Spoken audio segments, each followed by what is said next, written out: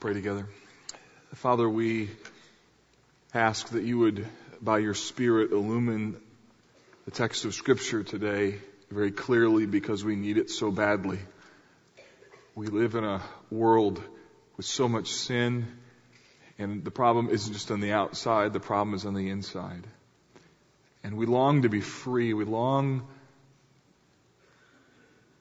to know how to be able to wage war against the sins that create so much destruction and havoc. So Lord, I pray today that you would use your word to uncover, unpeel, and reveal the very thoughts and intents of our hearts. We need this because we want to be free, that we might experience all the fullness of what it means to be your followers. So Lord, I pray that you'd use your word today to do what only it can do, to bring life, to bring clarity, to bring godliness. And we pray this in Jesus' name. Amen. As a child, one of my favorite television shows was a black and white program. It ran in the mornings before I would get on the school bus. And many of you will be familiar with this classic TV program. All I need to do is say a very familiar line from this TV show, and it goes like this. A fiery horse with the speed of light, a cloud of dust, and a hearty hi-ho silver, the Lone Ranger, right? How many of you know this great and classic show?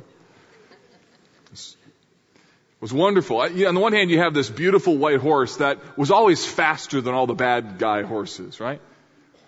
You had a trusty companion named Tonto, who called the Lone Ranger Kemosabe. Remember this?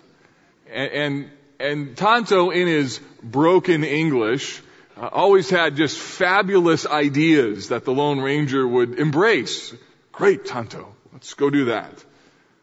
The Lone Ranger fired silver bullets. Crazy, though. He never actually wounded anybody. Because he didn't shoot to kill. He didn't even shoot to wound. No, he shot to disarm.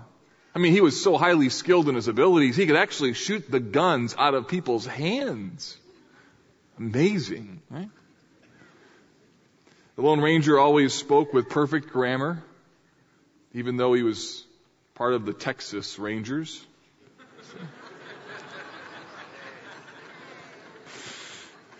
The emails have already started. Surprisingly, he was never captured during a program. For the entire program, always got loose somehow, and was always victorious over the forces of evil. I love this show because the good guys wore white hats, the bad guys wore black hats. It was always clear. Good always won, evil always lost. The battle lines were clear. The Lone Ranger always got his man, at least by the end of the last commercial break. But then it was time to get on the school bus, and everything changed. The good guys didn't wear color-coded hats of white, or the black colored hats weren't all that clear in terms of who was good and who was bad. There were a lot of issues every day that were left unresolved, unlike in the Lone Ranger's world. To make matters worse, frankly, I wasn't sure whether I should wear a white hat or a black hat some days. Some days I did a lot of good, and so I should wear a white hat. But other days, not so much. Probably more of a dark hat kind of a day. It didn't take long to learn as a kid that the world of the Lone Ranger wasn't all that realistic. And the battle for good and evil was actually not on the outside. The reality was the battle for good and evil was actually waging on the inside of my soul. I came to realize that I was capable of wearing a white hat one moment with all of my good deeds, and then the very next putting on a black hat and being very evil. I was struggling, although I didn't have the categories for it at the time, but knowing now, I was struggling with the problem of indwelling sin. What I came to realize is that there was evil in my heart, and sometimes I didn't know how to stop it, let alone disarm it, or even kill it. No idea. What we're talking about over the next 5 weeks is the subject of the mortification of sin.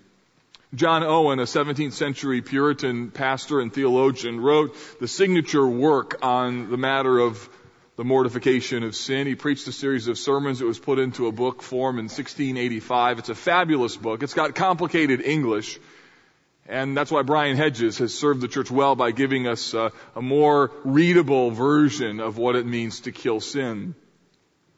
In Owen's book, he came up with this very famous line that we've quoted often in our ramp up to this series we're calling Live 12, and it's this: it is be killing sin, or it will be killing you. So kill sin, or it will kill you. And the vision for what we want to see happen over the next 5 weeks is to talk about a very relevant subject, a very practical subject, and then have you dive into that with small groups. We want you to engage with some new people, to be able to get connected, and then also to be able to see you experience some level of freedom as you take seriously this call to mortify sin. And then even beyond that, our vision is for you to get free so that then you can help others be free. In fact, in September, Pastor Andrew Rogers, our new pastor of Soul Care, will be launching some training sessions and biblical counseling. And the beautiful thing that we want to see happen is for you to get connected, to get deep, get free, and then get trained so you can help other people get free as well. But the problem is you can't help others until you're free yourself. And so that's what we want to help you do in the next 4 to 5 weeks. We'll be looking at the following subjects. Today we're talking about the lines of the battle, kind of laying out the topography of this issue that we're dealing with. Next week we'll talk about the battle on the inside. What's the issue with indwelling sin? Sin inside the heart. Then following week after that we'll talk about sin in the crosshairs, how the cross defeats sin. Then, empowered by the Spirit, what's the Spirit's role in all of this? And then our weapons of warfare. What does the spiritual disciplines have to do with this battle? So we're going to take a good journey as we talk about this issue of how to deal with our sin and how to be able to get free, not from it in entirety, but free from it in the sense that we see sin's hold having less and less power over us.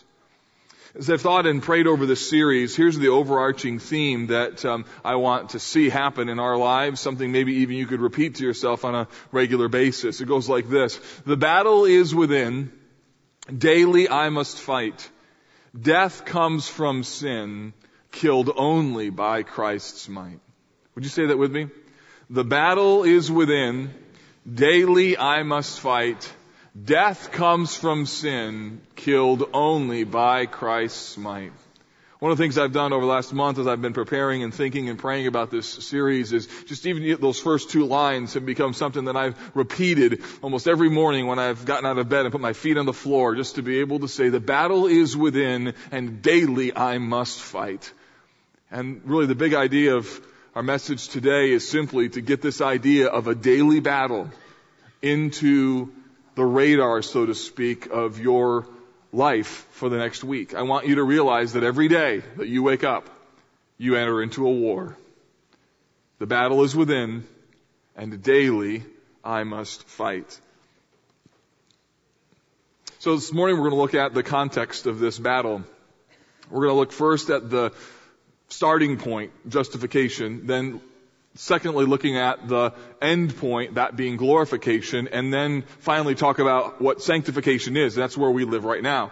And so I want to set the context for what we're going to be studying over the next number of weeks. So if you look at verses 1 to 3, you'll see the framework of what we're talking about here. And it all starts with this concept or this idea of what it means to be in Christ. Look at verse 1. If then you have been raised with Christ, seek the things that are above, where Christ is, seated at the right hand of God. Set your minds on things that are above, not on things that are on earth. For you have died, and your life is hidden with Christ in God. In these first few verses, we see the dynamic, the issue, the reality of what it means to be in Christ identified. If you saw that or heard it in the latter part of verse 3, he says, for you have died and your life is hidden with Christ in God. What we're talking about here from a theological standpoint is the idea of justification. And what justification is the legal declaration that God makes over His children by which you are forgiven, made righteous through the work of Jesus Christ. It's the legal declaration that God puts over a lost person who then becomes His child. God declares over this person, you are forgiven, you are made righteous. According to the Bible, the reason that God has to do that in the first place is because the problem is not just what we do. The problem with our world and the problem even with our own hearts is the issue of sin. And it's a common problem that we all share. Romans 3:23 says, all have sinned and fallen short of God's glory. So there's some sermon series that have levels of application depending upon where you're at in life. We talked the last couple of weeks about the whole dynamic of pain and challenges in terms of suffering. And some of you may not entirely relate to that. But when it comes to this sermon series, we're talking about the issue of sin, and all of us can relate to that. Because the problem in our world and the problem in our lives is all the same thing. And that is this common relationship that we all have with the problem of indwelling sin. Every human being shares this common battle. It is a part of who we are. So the good news of the Bible is that God has made it possible for people to be forgiven of both their external and internal rebellion against God's holiness. And God's holiness is revealed through His law, His rules. The Bible tells us that Jesus came to the earth, He lived a perfect life, He died on the cross, He rose again from the dead, for this reason, so that He could pay the just demands of God's holiness for those who sinned.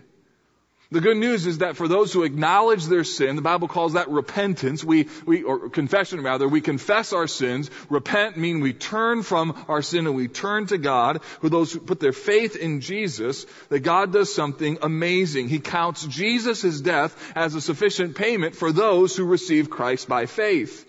And when that happens, there's a change of status. They once were God's enemies, now they're His friends. They once were outside of God's family, now they're inside of God's family, and God declares over them a new position. They're now described as being in Christ.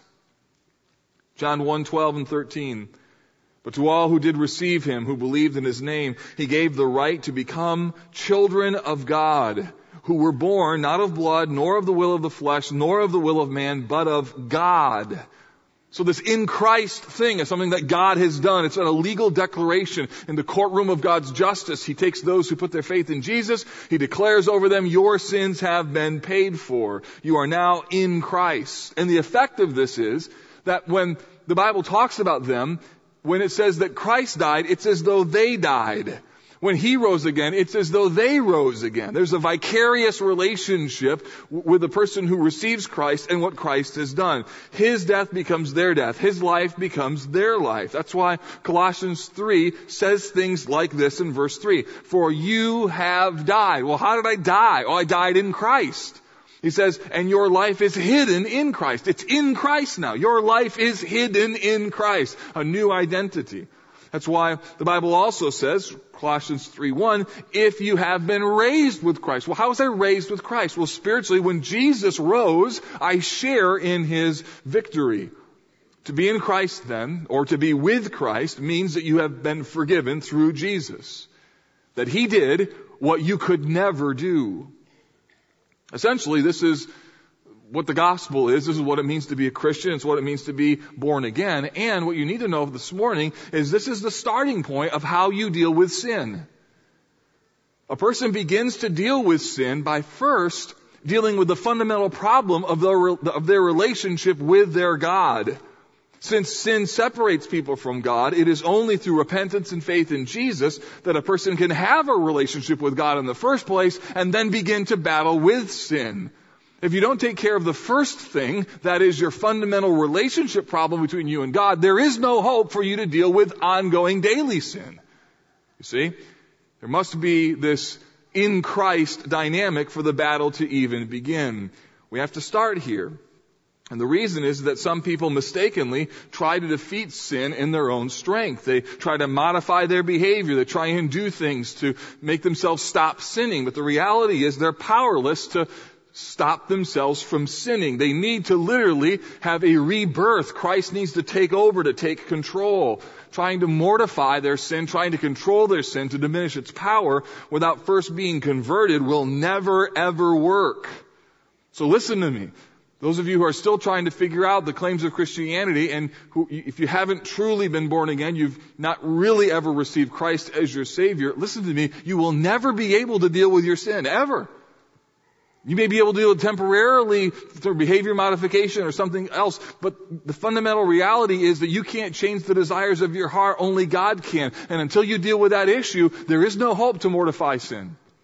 It needs to start with being in Christ. Here's how Hedges puts it in the opening chapter of his book. The most important thing to understand in this first chapter is this. Before you can kill sin, you have to look to the Lord who was lifted up on the cross for you. You cannot fight sin unless you have found rest in the inexhaustible sufficiency of the doing and the dying of Jesus Christ in your place. You cannot mortify sin unless that sin has been already nailed to the cross of Christ. There is no death of sin without the death of Christ. So killing sin starts with being in Christ. One of my hopes, one of my prayers is that over the next number of weeks there will be people who come to the conclusion, you know what, I need to be in Christ. I've tried all these other things to try and deal with my sin. It's not worked. And the reason it's not working is because you are not genuinely converted. And that's where it begins, with being in Christ. So knowing where it starts is helpful.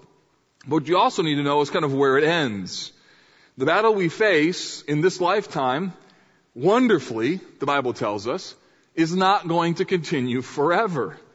There is more to life than this struggle. There is coming a day when our sin will be ended once and for all. That's called glorification. It is what is coming next. So there is this justification, the starting of the relationship with God, the declaring of one being righteous, brought into God's family. At the end of the day, there's glorification, where God takes everything that's been broken and marred by sin, and He recreates everything. The mission of God is to redeem the earth and its inhabitants from the presence and the power of sin. As we'll look at next week, even after you receive Christ, there's still the remaining indwelling presence of sin. While you've been declared legally righteous and legally justified in God's presence, there's still an ongoing reality of struggle with sin. The Bible often calls it the flesh. Some translations call it the sin nature. It's what it relates to our physical existence. And there will come a day when Jesus returns and He raises the dead back to life, and He gives all of us glorified or resurrected bodies just like His. On that day, we will be just like Him, and He's called the first fruits because He's the first one to receive this resurrected body, just like you will receive. I mean, just imagine what that's going to be like. I mean, think of it. If you're a parent, no more having to correct kids anymore. No one telling, I mean, simple things like wash your hands. It's done. They know that forever, right? I mean, part of the glory of heaven, think all the time we're going to have. You know, you want to instruct your kids, you want to tell them what to do. Think, parents who have adult children and you spend some time with them and you come away and you're like, I hope that's going okay. No more worrying about that kind of stuff. No more wrestling with your own sins. No more temptations. No more sermons on sin. Don't say amen. No, you know. There's no more. It's all gone. Jesus has taken all of it away. The earth is perfect. You are perfect. And you're in a body that is glorified, completely free from the effects of sin. Christ comes in Revelation 20. He takes the devil and all of his minions and casts them into the lake of fire. And the beauty of this moment is that Jesus removes every remaining presence of sin and makes you completely and eternally like Him. I mean, just think of it. There's not even the possibility of you doing anything with an impure motive. I mean, just think of how glorious heaven is going to be in that respect. 1 John 3:2 says, Beloved, we are God's children now, and what we will be has not yet appeared, but we know that when He appears, we shall be like Him. Wow. For we shall see Him as He is. Or take 1 Corinthians 15. Verse 51 and 52. The text says, behold, I tell you a mystery. We shall not all sleep, but we shall all be changed. And whenever I hear that verse, I always have this little bit of a smile in the back of my mind, because in my church growing up, in wonderful, beautiful letters on the wall, this verse was plastered in the nursery, right? We shall not all sleep, but we shall all be changed. It's a little bit of Baptist humor, and the verse is horribly taken out of context. It has nothing to do with clean diapers, right? It has everything to do with the remaining presence of sin being completely removed. In the moment, in the twinkling of an eye, at the last trumpet, the trump will sound, the dead will be raised, and we shall be changed. This is what's coming, friends. So the battle, the struggle, the wrestling that we're talking about, this will not be forever. And this idea of glorification is important because it shows that God's ultimate goal of redemption is your absolute sinless perfection. He's going to accomplish that goal, and there will be a day when you will be 100% perfect, not only legally, but practically. Just think of that. You get up in the new kingdom, the new heaven and the new earth, and everything you do all day long is absolutely righteous. Wow. Explains, secondly, glorification explains how God will accomplish that goal. He's the one that's going to do it. In the same way that He was the one that did the declaration of justification, He's the one who will do the accomplishment of glorification. God does them both. And it also highlights what's in the middle. That between justification and glorification is our present earthly struggle with sin. So this legal declaration of righteousness, justification, starts the process. It's where all of this struggle with sin begins. Glorification is where it ends. And in the meantime, we embrace this realm called sanctification. Between justification and glorification is what is often called progressive sanctification. That's where we live right now. Sanctification means this. Wayne Grudem, in his book on systematic theology, has this definition. He defines sanctification as a progressive work of God. A progressive work of God and man that makes us more and more free from sin and like Christ in our actual lives.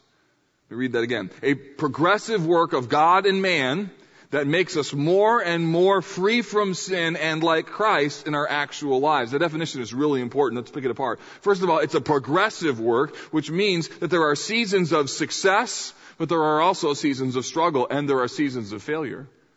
That your spiritual growth into maturity looks more like the stock market's Dow Jones Industrial Average than it does the flight plan of a plane taking off. It means that there are moments of great success and then moments of failure.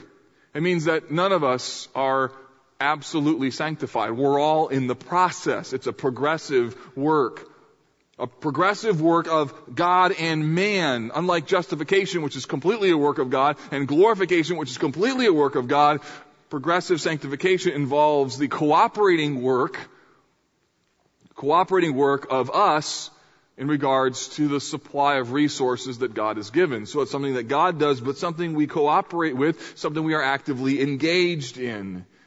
Sanctification involves our direct activity and cooperation. So again, a progressive work of God and man that makes us more and more free from sin. So part of the definition of sanctification means that there's a double-sided coin to this dynamic of sanctification. On the one hand, we're more and more free from sin. That's mortification, where we're making sin's control less and less significant in our lives. Sin has less hold, less power over us. And on the other hand, we become more and more like Christ. The progressive work of God and man that makes us more and more free from sin and like Christ in our actual lives. So sanctification means that while sin is getting less and less significant in my life, it has less power, less hold on me, I'm growing more and more and more into the likeness of Jesus. And this definition is important in that it says in our actual lives. So you got to understand that justification and glorification are a part of God's plan of salvation, but so is progressive sanctification. It's all part of God's plan. In other words, the whole plan of redemption is not just to save you so you know where you're going to go when you die. The whole plan of salvation is to save you so you know where you're going to go when you're going to die, so that you can live righteously and become like Jesus today. So the beauty of salvation is not just that you have security of what happens the moment after you move from this life into the next. The beauty of Christianity in the essence of salvation is that you are becoming more and more like Jesus every single day, and you know it's not you, it's Him working in and through you. It is the glory that you can change your life through Christ today, and everything about you can be remarkably different as God puts a new heart, a new soul, a new longing within you that you would never have on your own. So look at Colossians 3:5. After the justification in verses 1 and 2 and 3, and the glorification in verse 4, we see sanctification in verse 5. Put to death, therefore, what is earthly in you. And then he lists some things: sexual immorality, impurity, passion, evil desire, and covetousness, which is idolatry. So this command of put these things to death is seen in light of this justification and this glorification. In other words, and we'll see this play out in a moment in Romans chapter 8 as well, when you really understand what your position is in Christ, when you really understand what God is promising you in your future, there will be an ongoing battle to put sin to death. The new birth means that now God has placed within you a new love for God and a hatred for sin. Oh, sure, sin is still attractive, but fundamentally something is altered in your soul. It is that you want to honor and love Christ. He is your treasure. And because of that, there is a renewed, there is a new longing to be able to put sin to death. And it becomes very practical, very specific, very tangible in your life.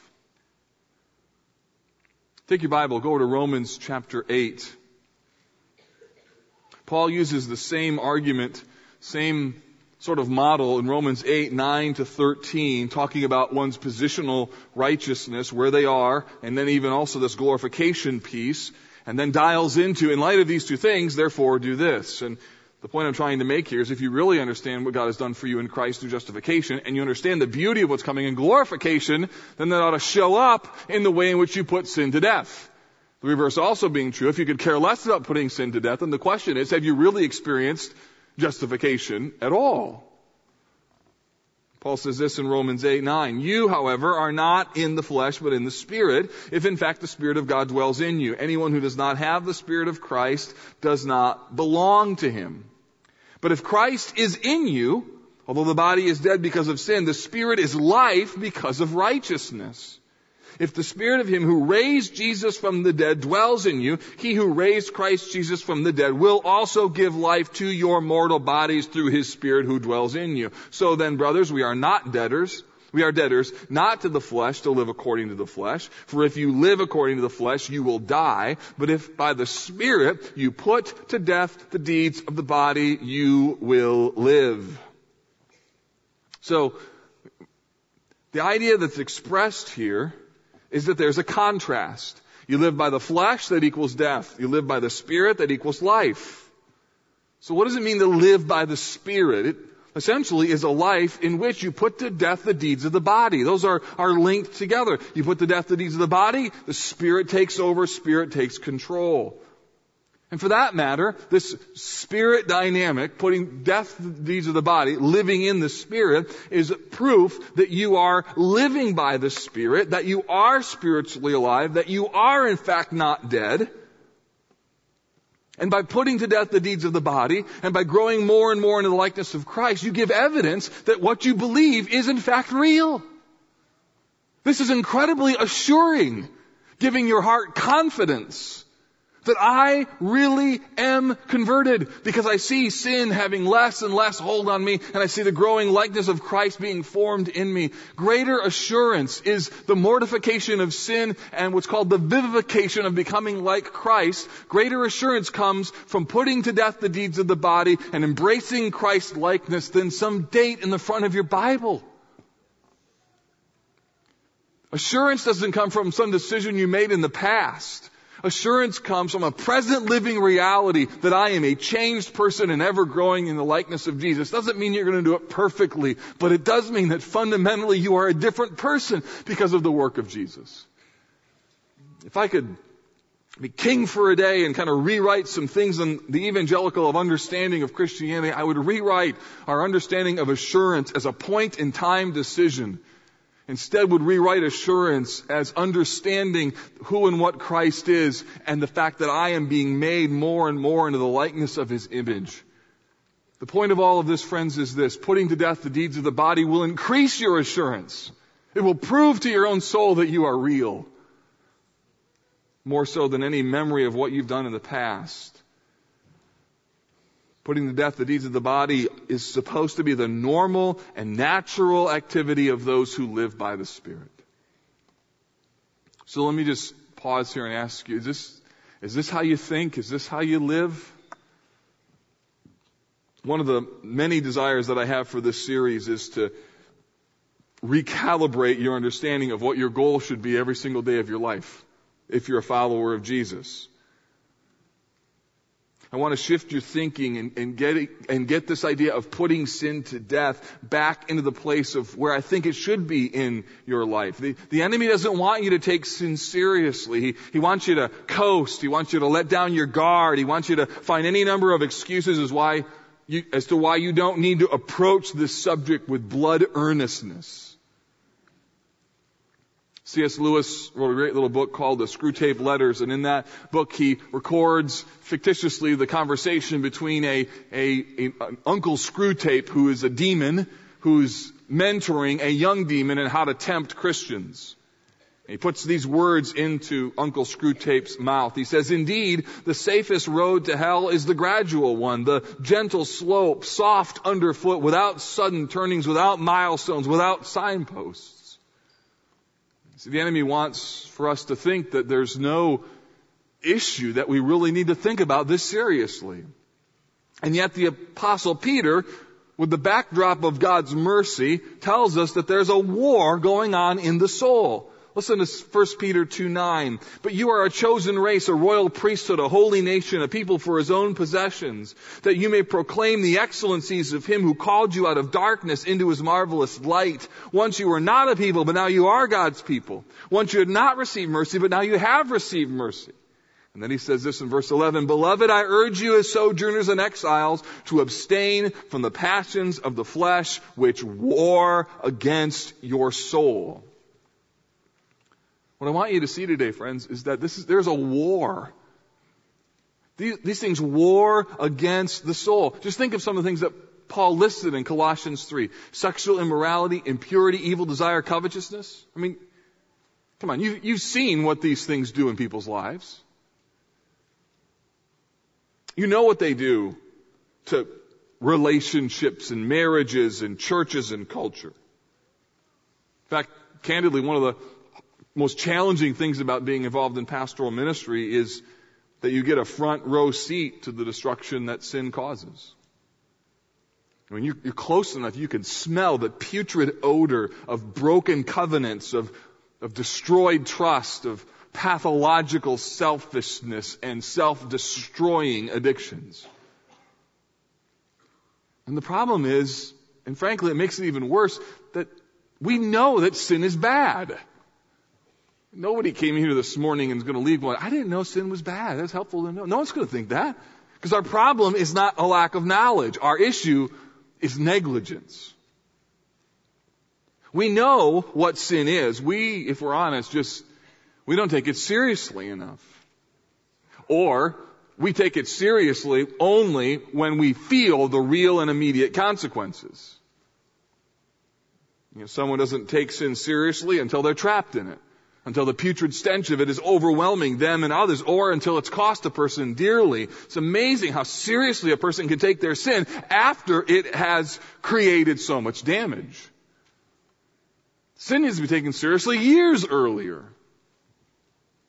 So the heart behind what I'm trying to say today, heart behind this message, is to simply raise your awareness level when it comes to the priority of battling sin. I want you to realize that every day that you wake up, you're in a war for your soul. You're in a battle. And my question is, do you take it that seriously? Do you approach it as, look, I need to be killing sin or it will be killing me? So, finally then, what does it mean? What does it mean to kill sin? Part of the challenge with this is our wording, because the word kill in English sounds so definitive. You don't kind of kill something. It's either dead or it isn't. So when Paul says put it to death, what does that mean? It's been a struggle of mine throughout the years to, what does it mean to put something to death? Because even when I fight sin, the problem is it's still there. It's not like it's ever totally gone. So what does it mean to put sin to death? Let me give you some things in terms of what it means. First and foremost, it means an intentional weakening.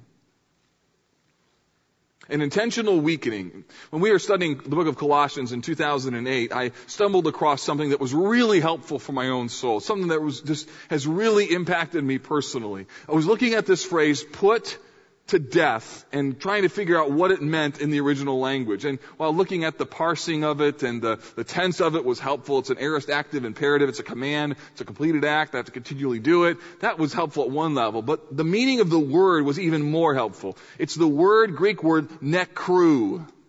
And it was used by physicians to denote atrophy of the body that occurred through some level of sickness. And I was told by a physician after our first service that the form of the word nekru or nekra is still even used in medical language and terminology even today to describe body tissues that are hindered from receiving blood flow. Atrophy is really helpful in terms of a definition. You know what atrophy is, right? So you have a limb, an arm, but because of something that's gone wrong, illness or something that's happened, you don't use the arm, and after a while it becomes atrophied. The muscle, because of disuse, gets smaller and smaller and smaller, and so therefore it's not as strong, it's not as useful. You still have the arm, but its strength is diminished. And when I understood that in light of the idea of put sin to death, that made a lot of sense. It was really helpful because compare sin to an arm. It's still going to be there, but it doesn't have to be as strong. See, the problem is that when we start to use our muscles, they get stronger. That's what weightlifting and training is all about. You use the muscle, it gets stronger, you want to lift more weights. And the key, in terms of what it means to mortify the flesh, to put it to death, is the intentional weakening. You starve the things that create strength. You don't use it. You intentionally choose to make it weak. So atrophy is an important thing to think through. If you don't use your muscles, they're not going to be as strong. That's why when you do something really strenuous, you wake up the next morning and you're like really sore, it's a good sign. Hey, I probably need to work out a little bit more, use my muscles or something. I feel that way this morning, honestly. I have a bunch of sores all over my body. Yesterday I took my kids to the Monon Center and they introduced me to this ride called the Flow Rider. You know what that is? Any of you kids know what that is? Not many. Let me explain to you. All right, you know what that is? So it's imagine like a boogie board. So you go on this little ramp thing and it's got this water that's shooting at you like, I don't know, like 600 miles an hour or something, and it's just flying at your face. And you can literally, you're stationary, but it's like you're surfing, right? And all these little kids are doing it, and my kids love throwing me in scenarios that they think are gonna, create lots of fun for them. So Dad, you gotta try this. So I did it, and I jumped down the thing, and it's not made for guys who are 6'5". My feet are like almost off the end, and this water's flying on my face. And then a guy who's up front, a lifeguard, is coaching me on what I should do. And he's like, all right, now go on your chest and put your arms out. So I'm doing this, everything. And this water's just flying at me, right? He's like, okay, do a barrel roll. I'm like, a what? A barrel roll. So what you do is you grab the surfboard and you roll on your back while this water is trying to push you over. And you have to roll over all the way back on the slide as fast as you can, or it'll hurl you to the back wall, right? Bam. I mean, it hurts. It hurts. And so after not doing it once very well, I got down the second time and I did I did 3 barrel rolls in a row. Yes. Trying to mortify pride in my life. Don't clap. So any of you fellows who are over 40, I challenge you, try and do 3 barrel rolls at the Flow Rider, at the Manon Center. We'll talk. And here's the deal. The next morning, I promise you will wake up more sore you can possibly imagine. And it'll be a reminder, I need to hit the gym, right?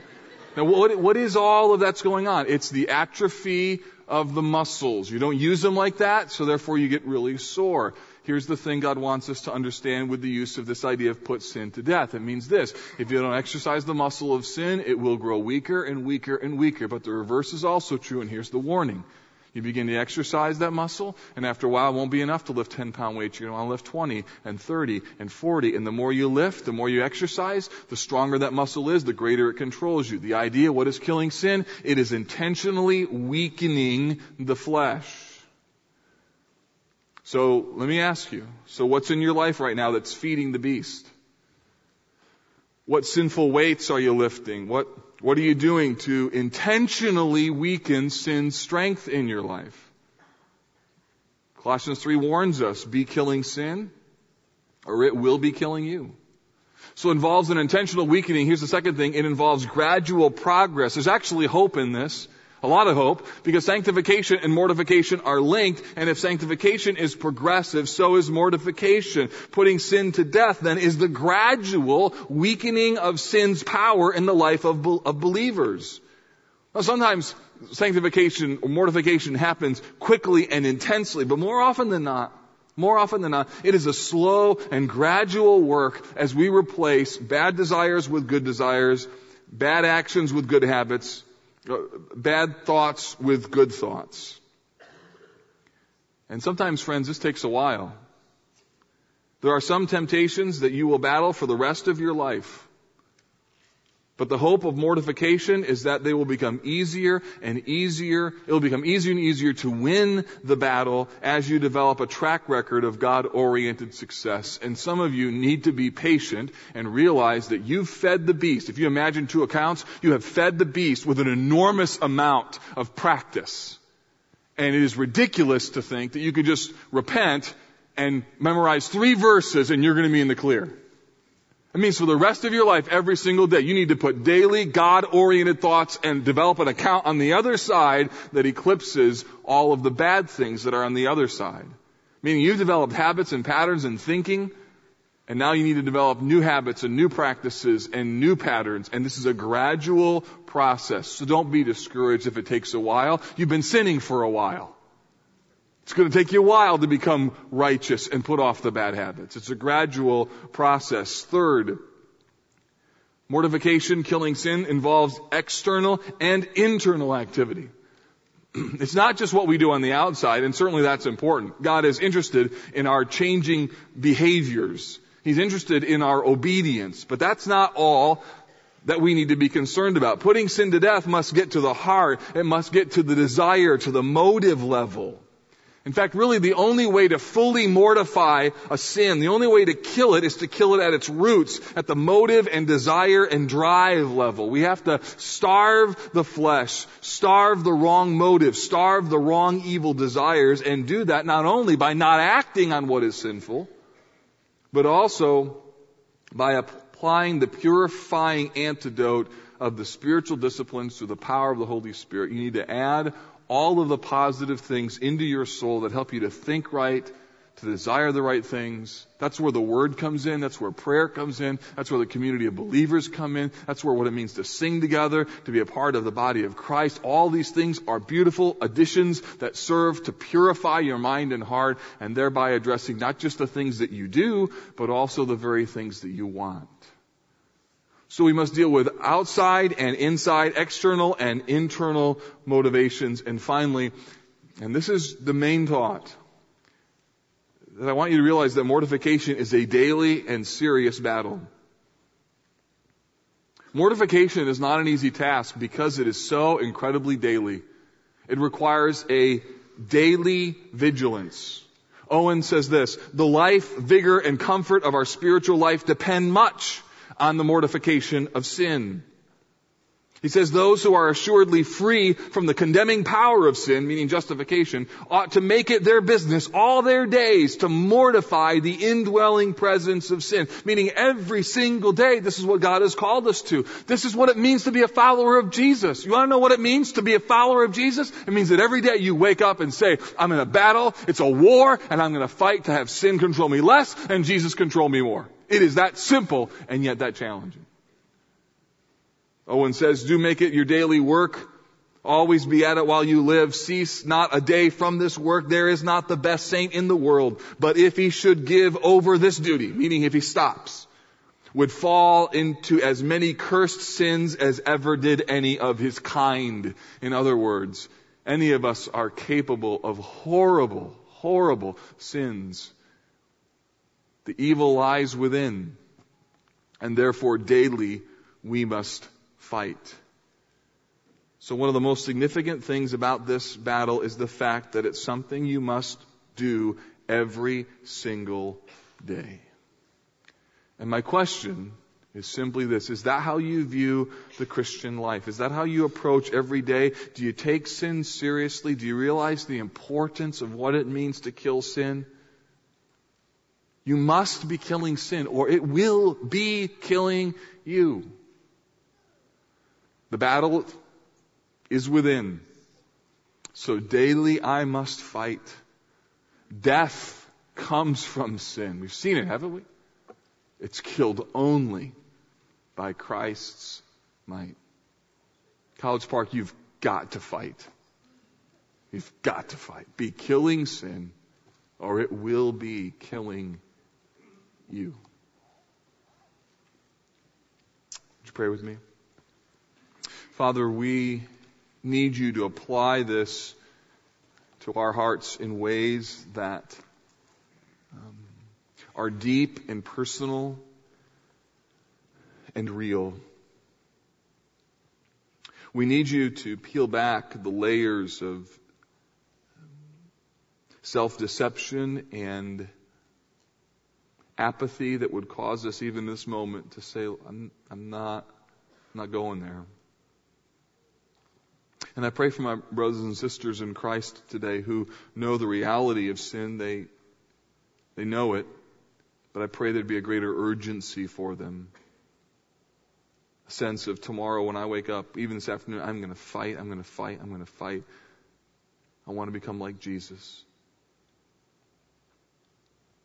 And while we're in this quiet moment here, College Park, as we just have our heads bowed and our eyes closed, you may be here today and you don't know Christ as your Savior. The reality is that you are not in Christ. And my hope, perhaps even in this moment or maybe this afternoon, that you would just pour out your heart and say, Lord, I need you, and I want to give my heart and life to you and have you change me from the inside out.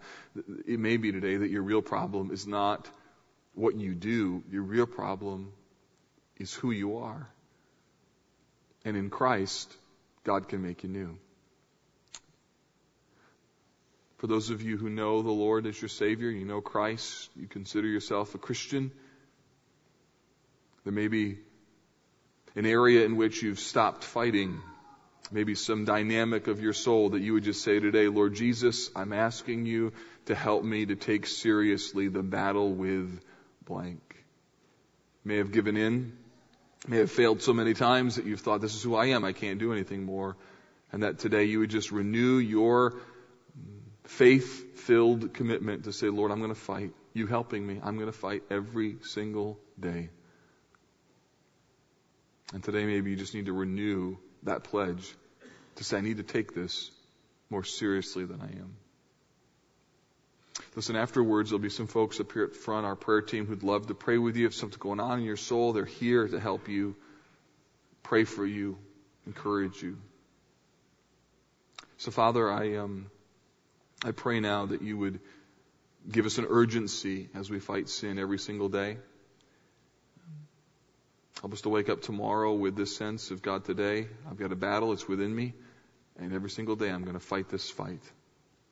Thank you that you can make us more like your Son, and we pray you'd help us to win this battle. And we pray this in Jesus' name. Amen. Amen. God bless you, College Park. I love you. Thanks for coming today.